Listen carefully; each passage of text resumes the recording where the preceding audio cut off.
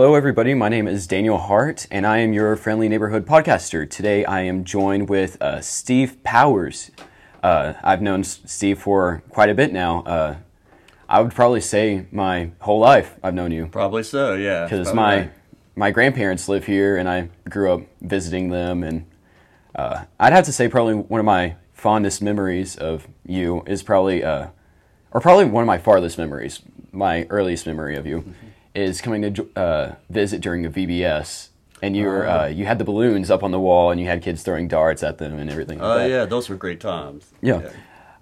So you work with my dad, and you're the preacher here at my church. So how long have you been preaching? Well, I've been here at this church for 20 years. And before that, I had a preaching career at another church in Oklahoma for about 5 or 6 years. And then before that, I was in youth ministry. So altogether, I'd say probably 30 years.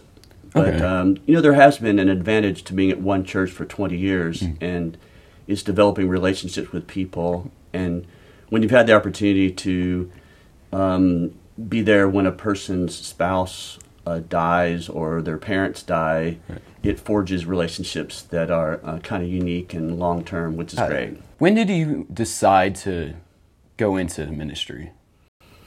Well, actually, it's pretty funny because my dad is a preacher, and I kind of went through that phase where I don't want to do what my dad did or what he does, and so I chose sort of not to be a preacher.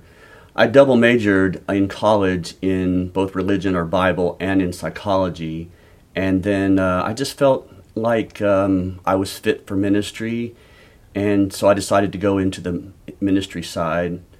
And then I did go ahead and get a master's degree in psychology, and it wasn't until about 5 years ago that I decided that I really needed to continue to grow as a person and have some personal development, and also to be able to use some counseling skills, or maybe to grow in my counseling skills so I could help the people in the church or even in the community who had what I thought to be maybe more and more complex problems that I felt inadequate to deal with. So I just wanted to grow as a person and to grow in my skills.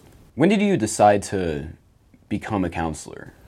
Well, I think as a preacher, I was already doing counseling. Okay. And so, but you have the realm of what's called pastoral counseling, and I would do my counseling as a pastor, as a preacher. But the world changes and relationships are complex, and people were asking me to take on counseling responsibilities with problems I felt kind of inadequate to deal with. Mm-hmm.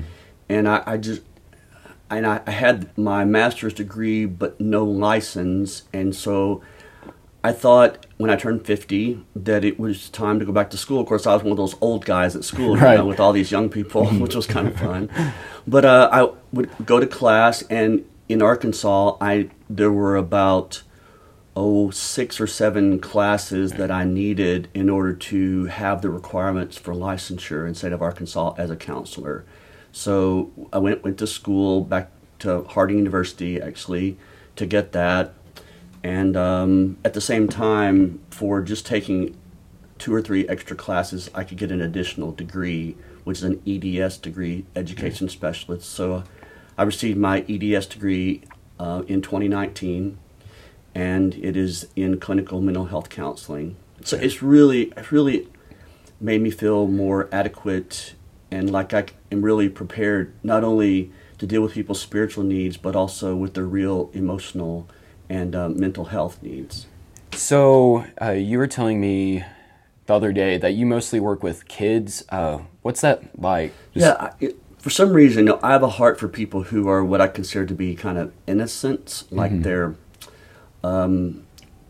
victims, if you will, but that's too harsh of a term. But just for children who are in bad situations and the things that are put upon them is not of their own making. In other words, they haven't done anything themselves. They just live in a home maybe that's dysfunctional, or that has drug addiction, or has abuse or trauma. And so I've always had a heart for children. I started in youth ministry, but knowing that most of these children are just products of their environment and the relationships in which they're in, which really were not necessarily the makings of their own, just draws me to them. And plus, working with kids is great. I use puppets, I use play and role playing, and different ways to try to give the child a voice, to be able to express themselves, to have a deeper understanding of themselves, become aware. Awareness is kind of a big term that I like to use. Become aware of themselves, of their emotions, being able to label their emotions. I feel angry. This is what anger feels like. This is how I process anger, and to try to just help them navigate, navigate life and to grow. Right. So let's kind of think of a small little scenario here. Let's say I'm a kid that is coming to see you due to PTSD, maybe some abuse from father or mother, whether that may be. How would you go about helping them with that? Well, the first thing is to try to develop a relationship. And, the trust relationship is really, really important and foundational for any kind of counseling experience. And my approach is there's a man by the name of Martin Buber, and he calls it the I-thou relationship. And it's a unique kind of relationship in counseling that is a non-expert type counseling. So you don't go in and sit and listen to an expert kind of tell you what to do. But it really emphasizes this kind of, I come in as myself. I don't pretend to be somebody I'm not. I'm just honest with who I am. And the child does too. And you develop this relationship side by side, working together to try to work through a problem. So if the child comes in, they have PTSD, as an example, there are several ways to approach it. But recently, I've been trained in what's called seed digging, which is an approach that I like to use, especially with a trauma-focused type therapy. And you go and, with the child's permission, you go back and you explore the trauma. You try to help them to become aware of the moment of the trauma, what it felt like, the smells, the sights, to analyze the fear and to label it, and then to kind of determine, well, what lie or what feeling, or what did I believe in that moment? In other words, maybe I believed that it was my fault, or I believed that I was all alone, or I believed that somehow, I caused this to happen. And once you find out what they believed in the moment, then you try to help them work through that belief by having unconditional love, to love them unconditionally in that moment of trauma, and somehow by digging deeply in there, like seed digging, by digging deeply, you help them root out that negative belief. And a lot of times, if you just band-aid problems, if you just give maybe a coping mechanism or something, it really doesn't dig out the root. It just is like putting a band-aid over a wound and not really trying to heal the wound from within. I'm sure some of the kids that you deal with are more likely to open up than others. I'm sure some of them feel more comfortable, opposed to others. Some might be easy to trust you and stuff like that. So yeah, that's really important. And right. Each person trusts according to maybe how deeply they've been abused or have trust issues in general. So some children and people, for all that matter, are just more trusting. So that's why really the first part of any counseling is just developing a relationship. I want you to know that I care about you, that I'm in this for you, that I'm your advocate, and what you tell me is held in strictest confidence, and I'm not coming as an agent for someone else to gain information so I can go tell them what you said, but rather I am here to be on your side, to give you a place, a safe space in order to express yourself. Right. I'm sure some of the kids feel like like they have nobody to talk to, and then once that opportunity is given to them, they're free to open up. I know that's sometimes how I feel, is that I just need to talk to somebody about something, and sometimes I feel like I have nobody to talk to.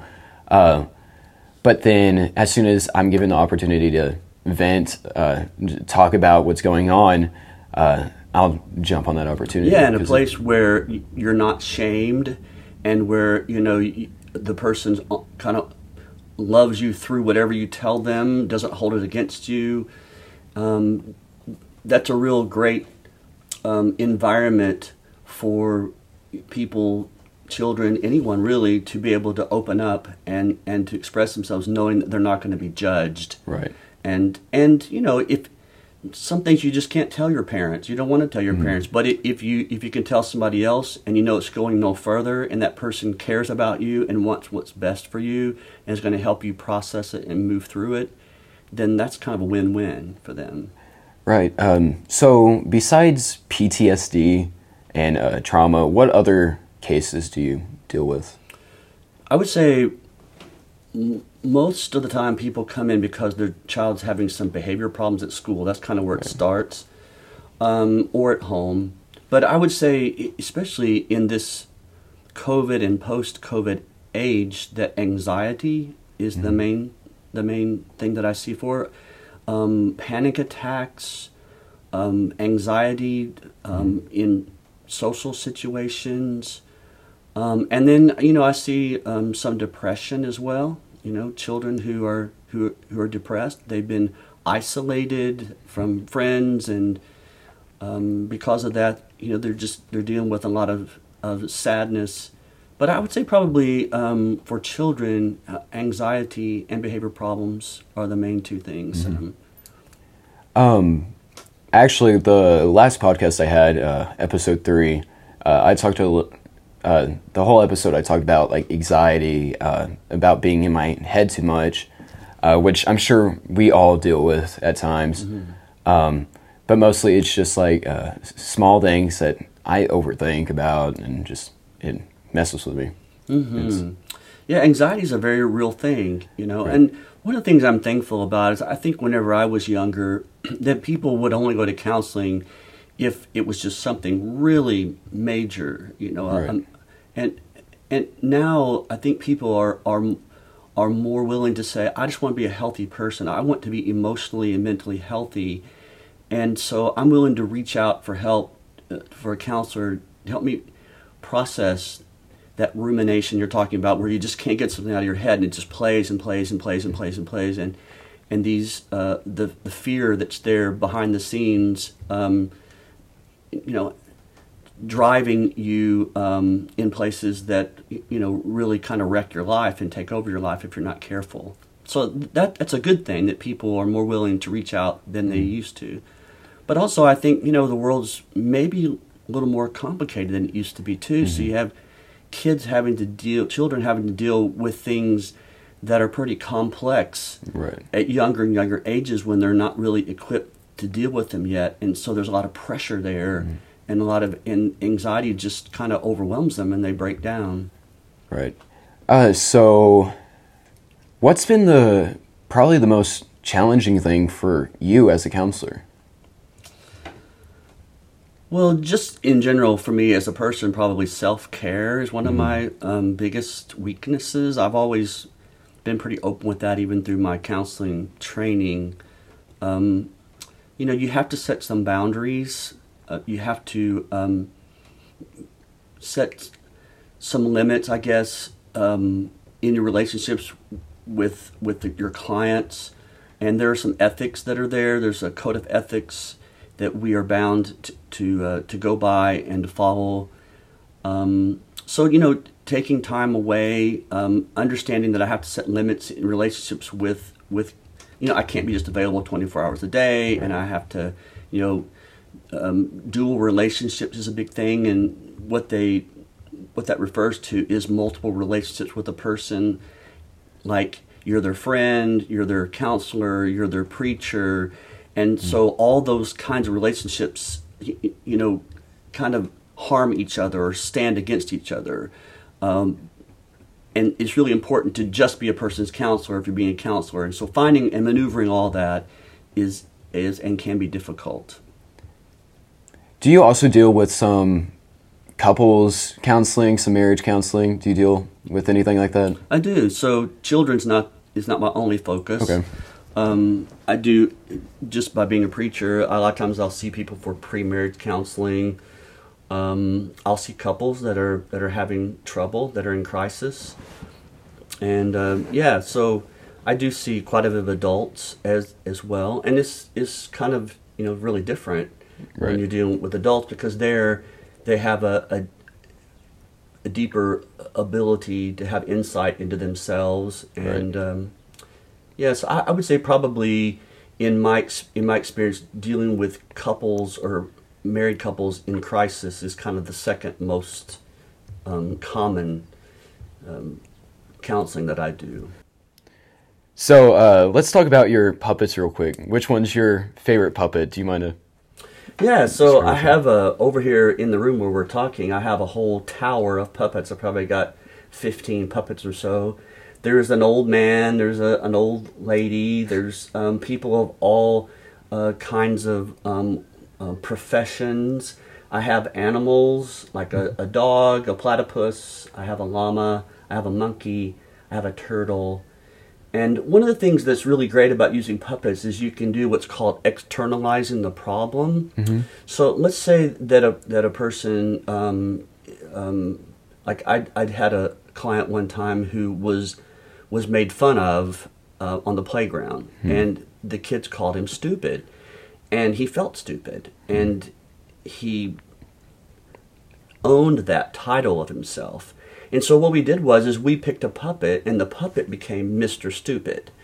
And so by him taking the label stupid off of himself and placing it on a puppet, he was able to deal with and process this hurtful thing by having a puppet that was Mr. Stupid. And so what we did was we talked to Mr. Stupid. And we were able to tell Mr. Stupid that he needed to get out of our lives and to go away. And so this client got another puppet and chased that Mr. Stupid puppet all around the room. We ran around the room, running, jumping over things, and we had like this battle. It was like the great battle to defeat Mr. Stupid. And in the end, we won and we beat Mr. Stupid. And Mr. Stupid, we drove him away. And it was just an exercise to kind of take the label of stupid off of him, to put it over here outside of him, and then to deal with it and process it and get rid of it. And in that way, it sort of relieved him from that label himself, wearing it. That's great. That's very interesting on the approach you took. I think that's pretty much it that I have for this episode. I'd like to thank you, Steve, for joining me today on my podcast. Sure, you're welcome. Anytime. Yep. And I'd like to thank you all for listening, and I think that's it. I'd like to say thank you, and see you next time. Bye.